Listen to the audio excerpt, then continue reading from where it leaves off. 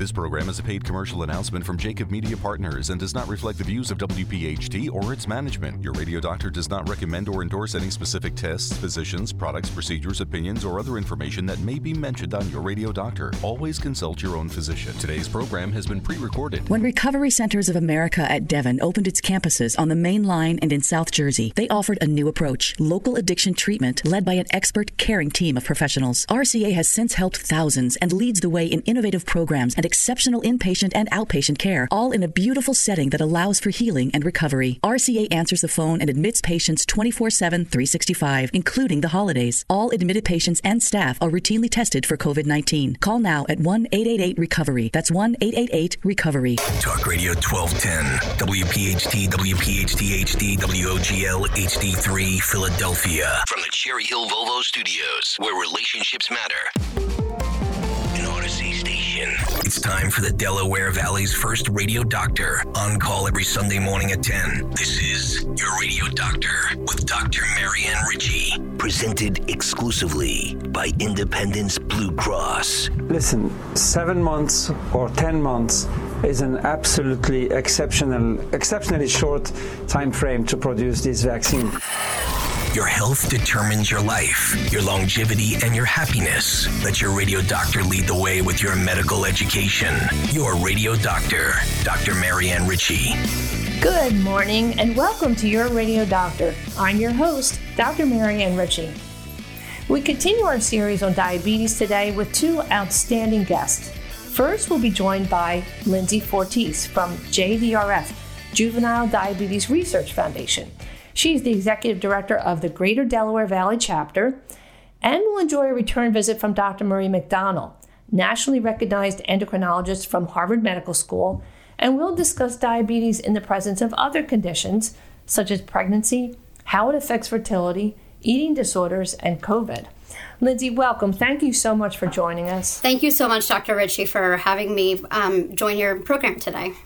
Now, most of our listeners know JDRF, just to repeat for them, Juvenile Diabetes Research Foundation, and we've been speaking for the past few weeks that type 1 diabetes is the newer term for it, but your mission is to find better treatments, prevention, of course, and ultimately a cure for type 1 diabetes. How do you go about that? Your mission is awesome.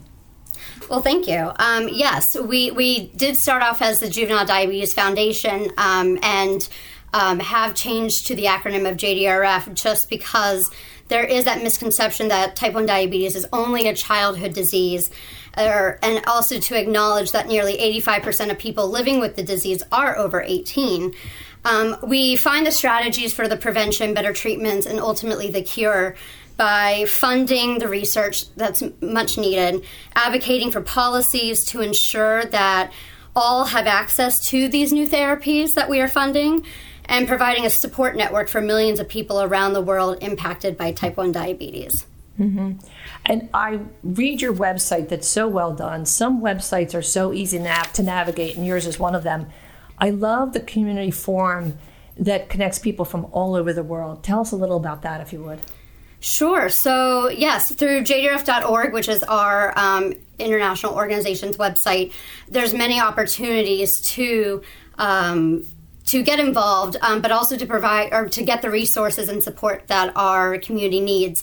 Our JDRF Outreach Program provides those living with and affected by type 1 diabetes with a compassionate community and valuable resources, whether newly diagnosed or during the different life stages. One of the first ways families and adults typically engage with JDRF is by receiving some of these resources, such as our Bag of Hope program, our JDRF No Limits Teen Care Kit or Adult Care Kit that we have for those who are newly diagnosed. Our Bag of Hope, it's a backpack that provides resources and information for the whole family, as well as a little Rufus the teddy bear where children can practice giving their shots. Parents can practice as well, but it helps to take away some of the scariness of needles and especially with the young children. But these care kits have certainly provided great encouragement during an overwhelming time during the start of a diagnosis journey. And I'm sure you keep in touch too. Sorry to interrupt, but telehealth and telecommunication has helped so much.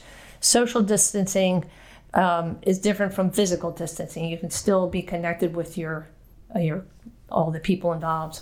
Absolutely. We actually have a T1D Connections program, which is a mentor program, essentially, where we pair newly diagnosed caregivers or adults with a outreach volunteer. And this outreach volunteer truly helps them at the start of the diagnosis, walks them through the process, answers questions, but is truly that support, even if it's just to listen to someone vent, cry, or need someone to talk to. During COVID, we actually started monthly and bi-monthly virtual meetups that has provided great support group opportunities for kids, teens, parents, and adults. So that's been a great addition that was necessary during the pandemic. Adapt to survive. And your two big events each year, and what I love is that you already emphasized you want to help the person affected by the diabetes, but their family too. Everybody's in it together, especially if you want the patient to succeed. The JDRF walks that are all over the country, all over the world, and the JDRF Gala. Can you tell us a little bit about each of those? Sure. So these are two of JDRF flagship events. Our JDRF One Walk, there's typically about 150 of these across the country each year. For the Greater Delaware Valley chapter, we have essentially 5 in the fall seasons. But this is a great opportunity to engage family, friends, your companies, to support a great cause, and it's a great community event. And then our JDRF Gala, again, across the country, Black Tie Affair. And very thrilled to say that for our Greater Delaware Valley chapter, we will be in person again this upcoming April, and expecting to raise over $1.2 million. It's incredible, the work you do, and it's 24/7 around the clock, and you have a diabetes helpline, which, as you say, aside from the patient, family members who are worried or they come across a situation they've never seen before. JDRF, for our listeners, Juvenile Diabetes Research Foundation, you're trying to create a world without diabetes. Website again, Lindsay, jdrf.org. Correct. Visit the website, my friends. Tell someone with type 1 diabetes who needs support that JDRF exists, and you can help too. Donate your time as a volunteer. Send a few dollars. jdrf.org. Lindsay, last words? I just want to thank you for getting the word out about JDRF, especially as it is National Diabetes Awareness Month.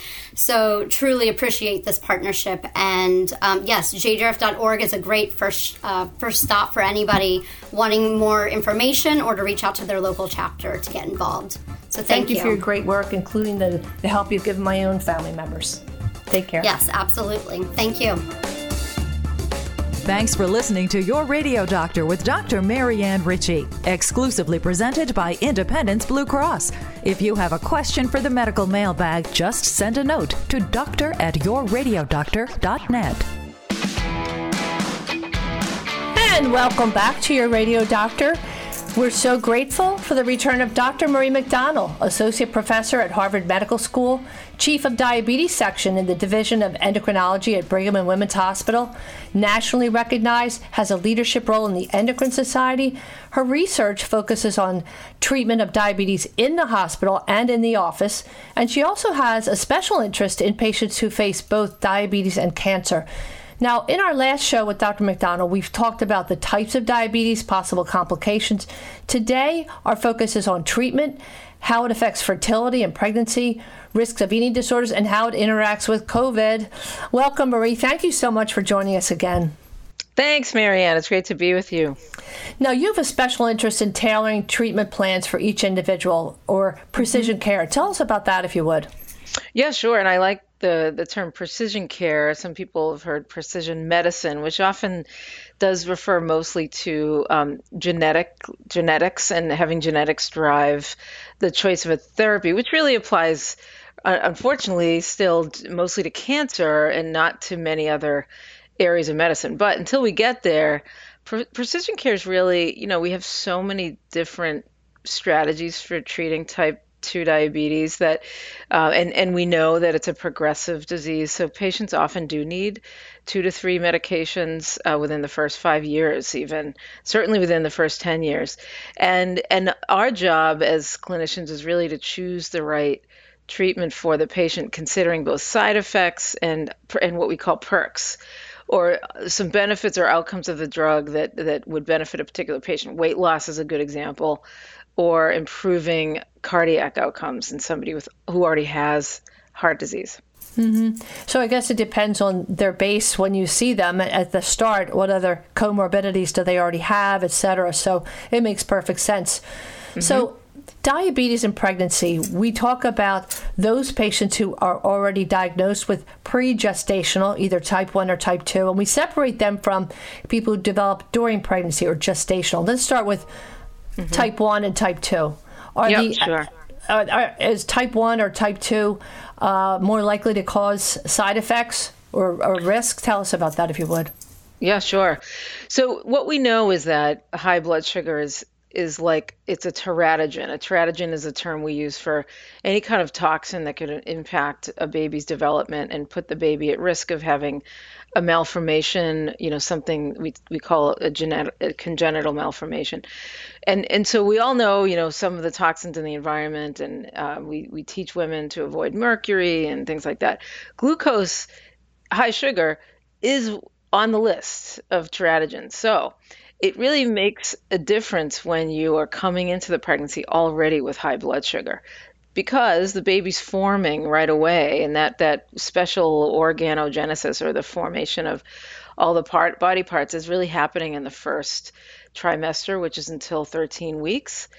And so women who already have diabetes are at that disadvantage. And what I always say about that is that what women with diabetes or pre-gestational diabetes need is time.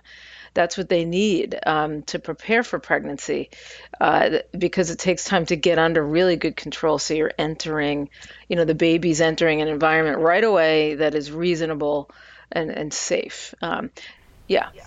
And sometimes women conceive and they're not aware till the 6 or 7 week point when they miss their period. But so your suggestion is allow at least 3 to 6 months, say, for optimal control before you send a letter to the stork and really get your body and if you can. I mean, that's not always possible. And maybe what would you give a target hemoglobin A1C level? That's right. Yeah, we target less than 6.5 for sure, less than 6 if possible. Mm-hmm. And that's only because we try to give the mom and baby the opportunity to have as normal a pregnancy as possible. And we know a normal A1C is certainly below 6%. Mm-hmm. But we counsel women, we don't want them to hurt themselves along the way. And so the point is, if a woman is of reproductive age, and they have diabetes, she really does need to ask for help and prepare for that pregnancy and use birth control until she's where she needs to be. Mm-hmm. So I guess like some of the type 1 patients, we talked about that last week, they're more likely to have the tiny vessel damage, and we worry about their kidneys and nerve damage and such, whereas somebody who's type 2, even though they have milder disturbances in their sugar counts and their A1Cs, they might be more likely to be overweight or a little bit older. So both are at risk, yes? Yes, for sure. That's right. And we do know that women with type 1 diabetes, most of the data comes from that group showing that babies are at higher risk of a heart malformation, which is the most common malformation related to high blood sugar. But the good news is that's completely modifiable by blood sugar control. In type 2 women, you're right, the issues we see there are more related to high cholesterol, high blood pressure, and obesity, and those really do increase the risk of problems like preeclampsia, certainly preterm delivery, and large for gestational age babies, which of course we see in all forms of diabetes and pregnancy. And it's something that we work to avoid by helping women control their sugar. So maybe some of the more common issues in patients with any type of diabetes with the pregnancy itself are, we look back for those of us who have had children, and the first thing that jumps up, estrogen, progesterone. As a GI doc, I always explain to my women patients, that is public enemy number one. It turns your I-95 off, so your stomach and your bowel empties more slowly, and that's why women get sick in the first trimester, right? Their progesterone's flying. You put that meal in your stomach, doesn't move forward. We talked about that before. It's a relative type of gastroparesis or slow stomach. And if a patient's diabetic and already has that, gee whiz, add the progesterone. These poor women, they're trying to nourish the baby and themselves. They're more likely to have vomiting on top of vomiting, etc. High sugars, low sugars. Tell us a little about that. No, it's true. We do hope that these women are young enough that they don't have advanced autonomic neuropathy, which is what causes gastroparesis, but we do see it. And we see women who already have retinal disease as well as nerve disease. When they become pregnant, it becomes more difficult. We do have to monitor the back of the eyes more carefully. That can sometimes retinal disease can get worse in pregnancy. And like you said, gastroparesis, it's sort of adding fuel to the fire there. And we help women by modifying their diet. Nutritionists are incredibly important for helping women with diabetes manage their blood sugars, and also just know what to eat. Exactly. Super hard sometimes. Yeah. Yeah. So I guess we could categorize possible complications or risk. A, the pregnancy itself. B, the baby in development and long-term, and then the mom. So we talked about miscarriage is possible, maybe 2 or 3 times higher with pre-gestational diabetes. And you mentioned preeclampsia. Our listeners know that means high blood pressure that can be dangerous and cause stroke and heart attack. Premature delivery, C-section. I was very heartened when we chatted the other day and you said that death of the baby is so unlikely nowadays with better support and all those good things. Tell us about those complications. Yeah, that's right. To be perfectly frank, the number one thing that we're trying hardest to avoid in pregnancy when women come into the pregnancy with diabetes is fetal demise or the baby dying after 20 weeks, which of course is incredibly devastating. It's very rare, but it is more likely to happen when the sugar control is high. So how do we mitigate that? We bring women with diabetes, will be the first to tell you, they had to come in so frequently to get an ultrasound and a non-stress test. The monitoring is pretty intense in the United States and actually in the Western world for women with diabetes, because we just want to see if the baby is having trouble. We want to see it early. So sugar control. Preterm births or early, delivery increases the baby's risk for respiratory distress syndrome. And you already mentioned small for gestational age if a baby's born and is too small. Now that's less common than babies who are born the macrosomia or larger babies that over 90% weight or 4,000 grams. Tell us about those two distinctions, if you would. Yeah, right. So we do think the placenta might not develop normally in some women with high blood sugar. So then that leads to small for gestational or fetal growth restriction. More commonly, like you mentioned, is macrosomia or large for gestational age women. Babies who are estimated fetal weight above the 90th percentile. Some people think it should be more like 97th percentile, actually, because babies in the 90 percentile, they often do very well. So we don't want to make a mountain out of this molehill, but we know that those babies are at higher risk of developing childhood obesity and diabetes. Sure. But in the moment, too, when delivery time comes, we don't want the baby to get what's known as shoulder dystocia, or when with regular vaginal delivery, that little guy, they're so cute when they're pudgy, but it makes delivery harder. And so that diabetic mom is more likely to need a C-section, which is surgery, etc. So all those things come into play. And talking about the possible loss of the baby, the rise starts to happen when the A1C jumps into the 6 range, right? Over 6 to 6.9. So it's a good metric to follow. That's true. And miscarriage rates go up then. But the fetal loss we see when the sugars are even higher. So, it's a good metric to follow. Let's take a little break and we'll be right back and continue our discussion on diabetes and pregnancy. Today's edition of Your Radio Doctor with Dr. Marianne Ritchie, presented exclusively by Independence Blue Cross, can be enjoyed anytime, anywhere, at your convenience. Just download the Odyssey app and search Your Radio Doctor. It's health education on demand. And we're talking to Dr. Marie McDonald. Marie, we were talking about long-term issues for a child who's born to a mother with diabetes. Their risk of diabetes and obesity is increased. Tell us about the dad's diabetic status. Yeah, so we do know that this is unique to type 1 diabetes, where we see dad having type 1 diabetes actually portends or transmits more risk to the baby for future diabetes, type 1 diabetes, than mom. And so some people would talk about this being imprinting or something unique about the admixture of genes and the autoimmune risk that we don't quite understand. Autoimmune disease is still something mysterious in medicine.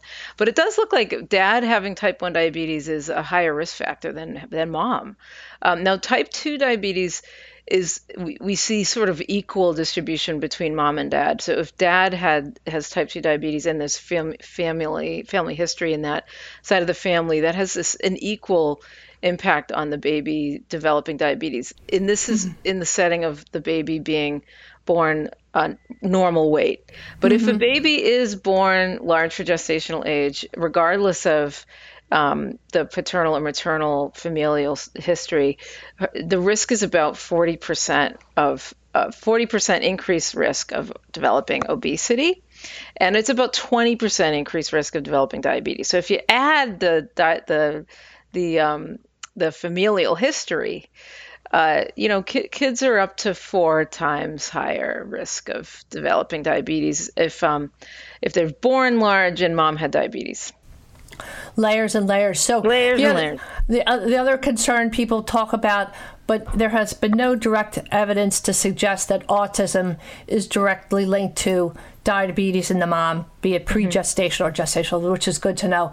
And the mom is at risk. We talked about some of the things already. If a type 1 diabetic mom has glucose out of control, she risks episodes of hypoglycemia, diabetic ketoacidosis, and progression of kidney disease, eye disease, even heart failure.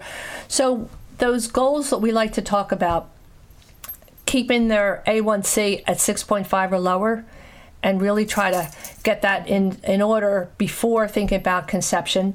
And in terms of treating, you jump to insulin for both type 1 and type 2, don't you, during pregnancy, or no?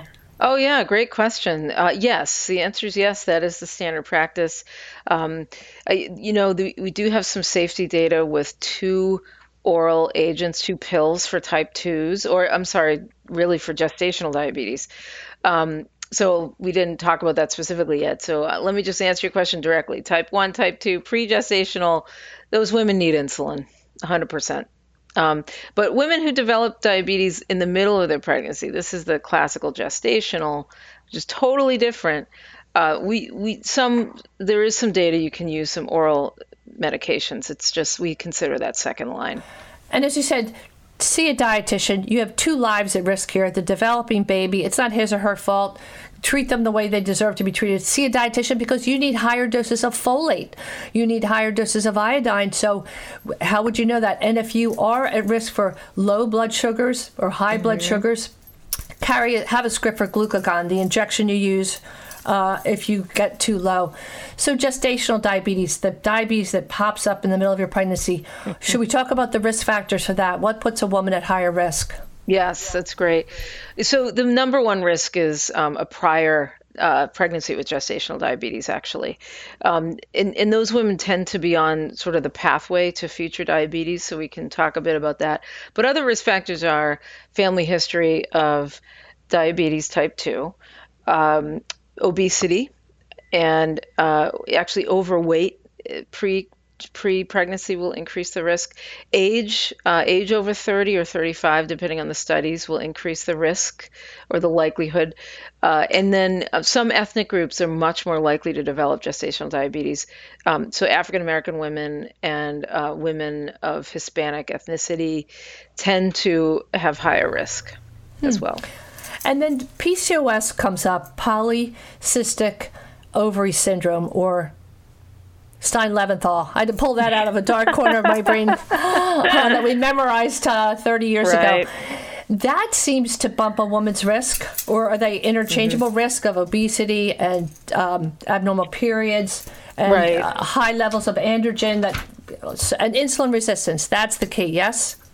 Yeah, so we know now in PCOS there's different categories of PCOS. So we try to focus on what women are facing rather than just putting them all in the PCOS box. So some women with PCOS do not have insulin resistance, but they still meet the criteria, which is that I developed by an international body of experts. So if a woman has PCOS with insulin resistance, say for example prediabetes, which I should have mentioned as a true risk factor, or obesity and some other features of insulin resistance, the risk is significantly elevated. Absolutely. And then how does diabetes affect fertility, or are there common comorbidities like obesity can affect fertility? We talked about that before, but how would you capsulize that? Yeah, it's a good question. I think that diabetes type 1 and type 2 decreases fertility, increases the risk of miscarriage also, but fertility issues are more likely in people with diabetes. The common thing that we face is women with diabetes, we know, are more likely to be anovulatory. So, and that's kind of complex, it depends on glucose control to some extent. But, some women are restricting their diet to manage their diabetes. We know that that state of sort of undernutrition will increase the risk of anovulatory cycles, not having normal menstrual periods. On the flip side, women with obesity, so overnutrition, will also increase the risk of not having normal ovulation. So it's really about that. It's about abnormal ovulation, similar to the PCOS patient. And women are often seeking help with fertility. And so would the BMI ballpark that you start to worry over 30? Yeah, I would say over 30. Mm-hmm. That's a good one. Yeah. Mm-hmm.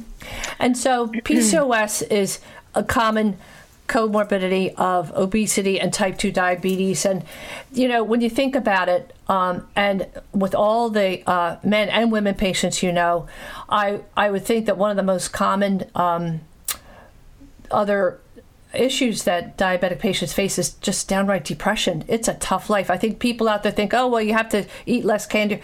It's a whole lifestyle. We talked to Iron Andy last week, who did 10 Ironman triathlons. He checks his blood sugar 70 times during the bike race. I mean, these people are so, but you don't have to be tied to your disease, but you can't ignore it. And it affects everything they go to do.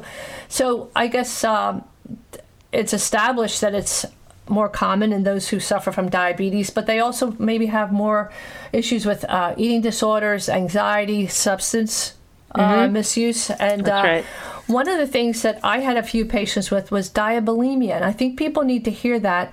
Bulimia, of course, means someone who makes themselves vomit to control their weight. Tell us about diabulimia. That's something that's different.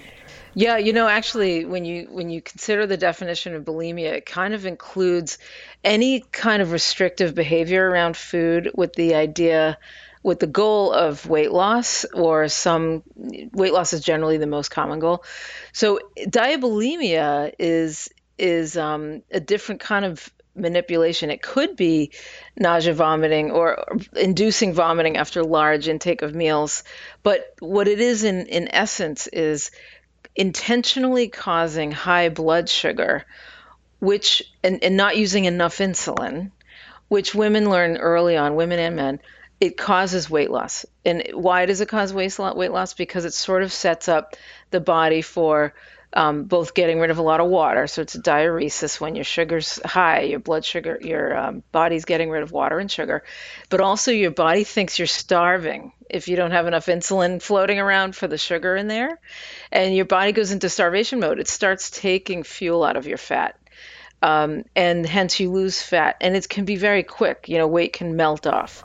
So diabulimia is an intentional misadministration of insulin to cause weight loss, if that makes sense. Oh, yeah. And you can see, so I guess, and it's not just adolescent girls. We know that young men, people Absolutely. of all ages can do it, but would it make us say we should screen all of our patients, especially younger women who are constantly barraged with pictures of perfect bodies? Should we screen for these eating disorders? I'm sure you do.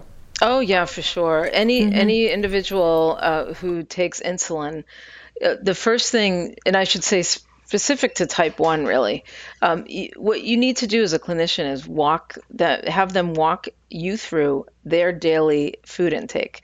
Just one visit. Just see if there's any red flags. Are they eating excessively at certain times? You can see their blood sugar going up at certain times. You can ask them why is that happening regularly, and if the A1C blood A1C test is very high, and the patient is very resistant to increasing insulin doses, that's the number one red flag. Yeah, you got to worry about it. It's just heartbreaking, I'm sure, and I know you probably handle them beautifully. Let's take a little break, and we'll be right back for our last segment with Dr. Marie McDonald. Thanks for listening to Your Radio Doctor with Dr. Marianne Ritchie, presented in part by Recovery Centers of America. When needed, call RCA 1-888-RECOVERY.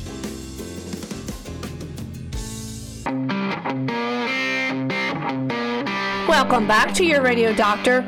Marie, we talked about diabetes and pregnancy, eating disorders, and all these issues, but one of your areas of interest is diabetes and cancer. Tell us about that, if you would. Sure, love to.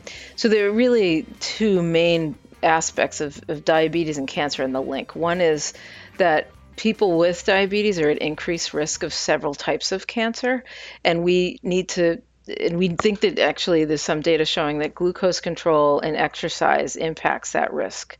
And then on the flip side, we have cancer treatments can cause diabetes, and we could talk a little bit more about that.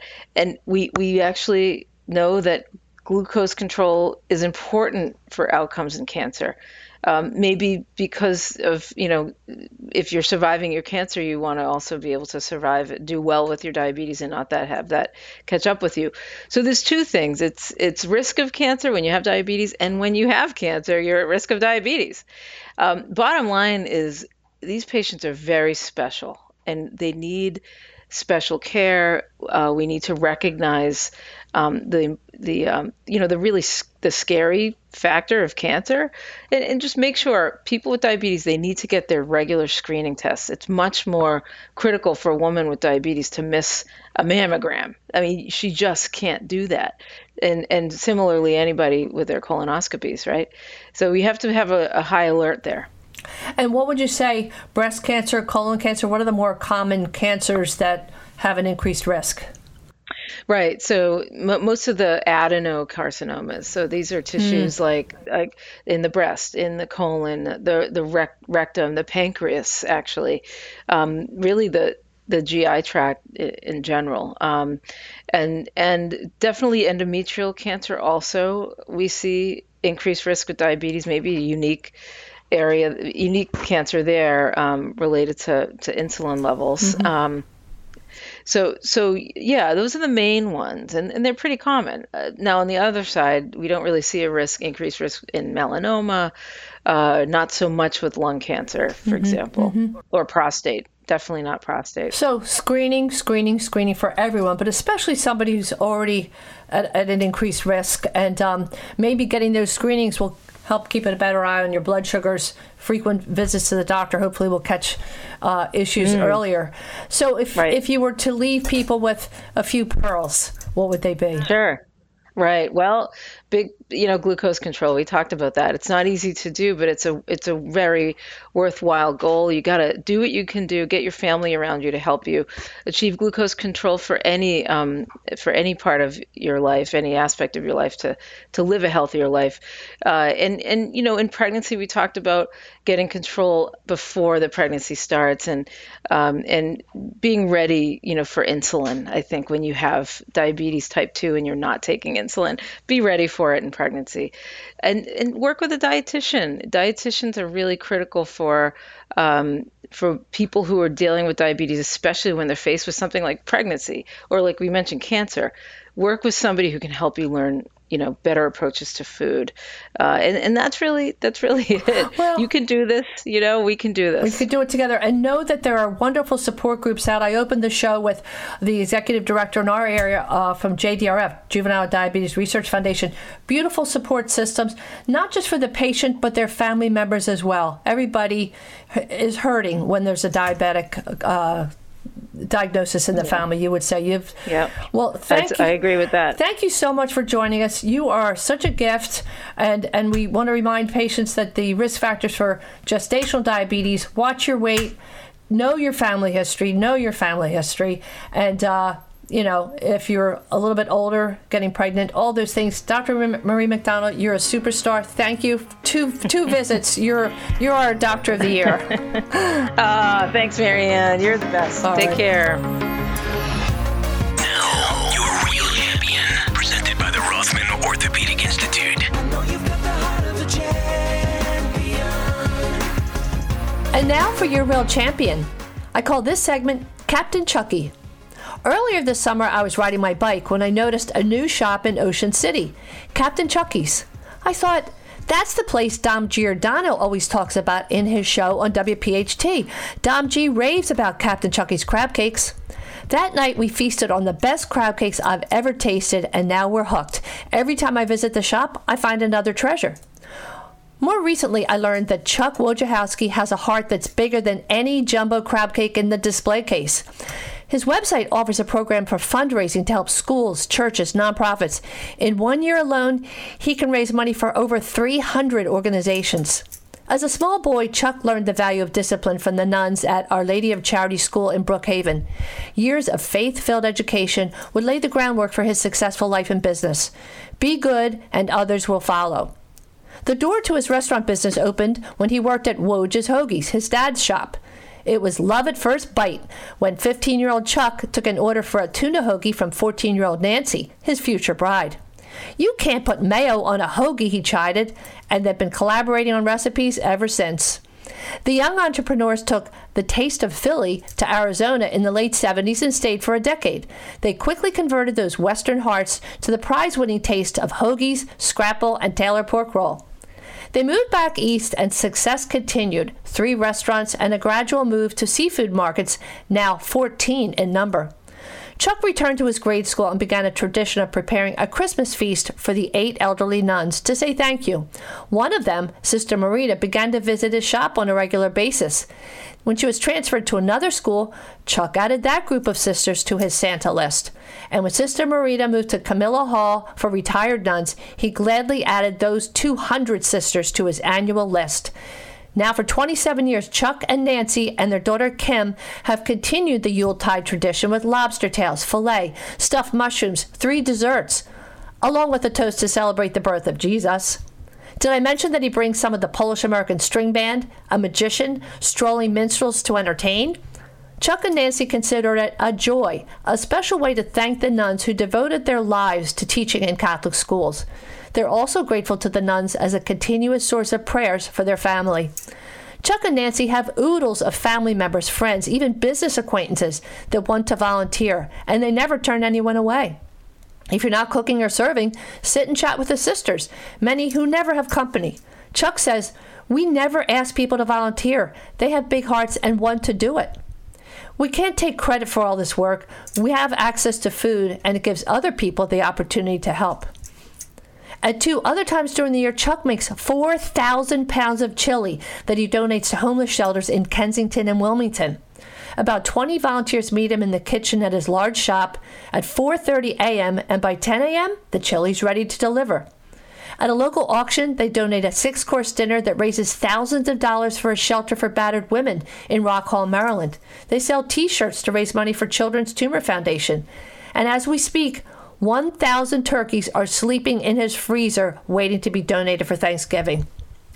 Though Captain Chucky prepares the most delicious crab cakes in the Delaware Valley, Chuck Wojciechowski is anything but crabby.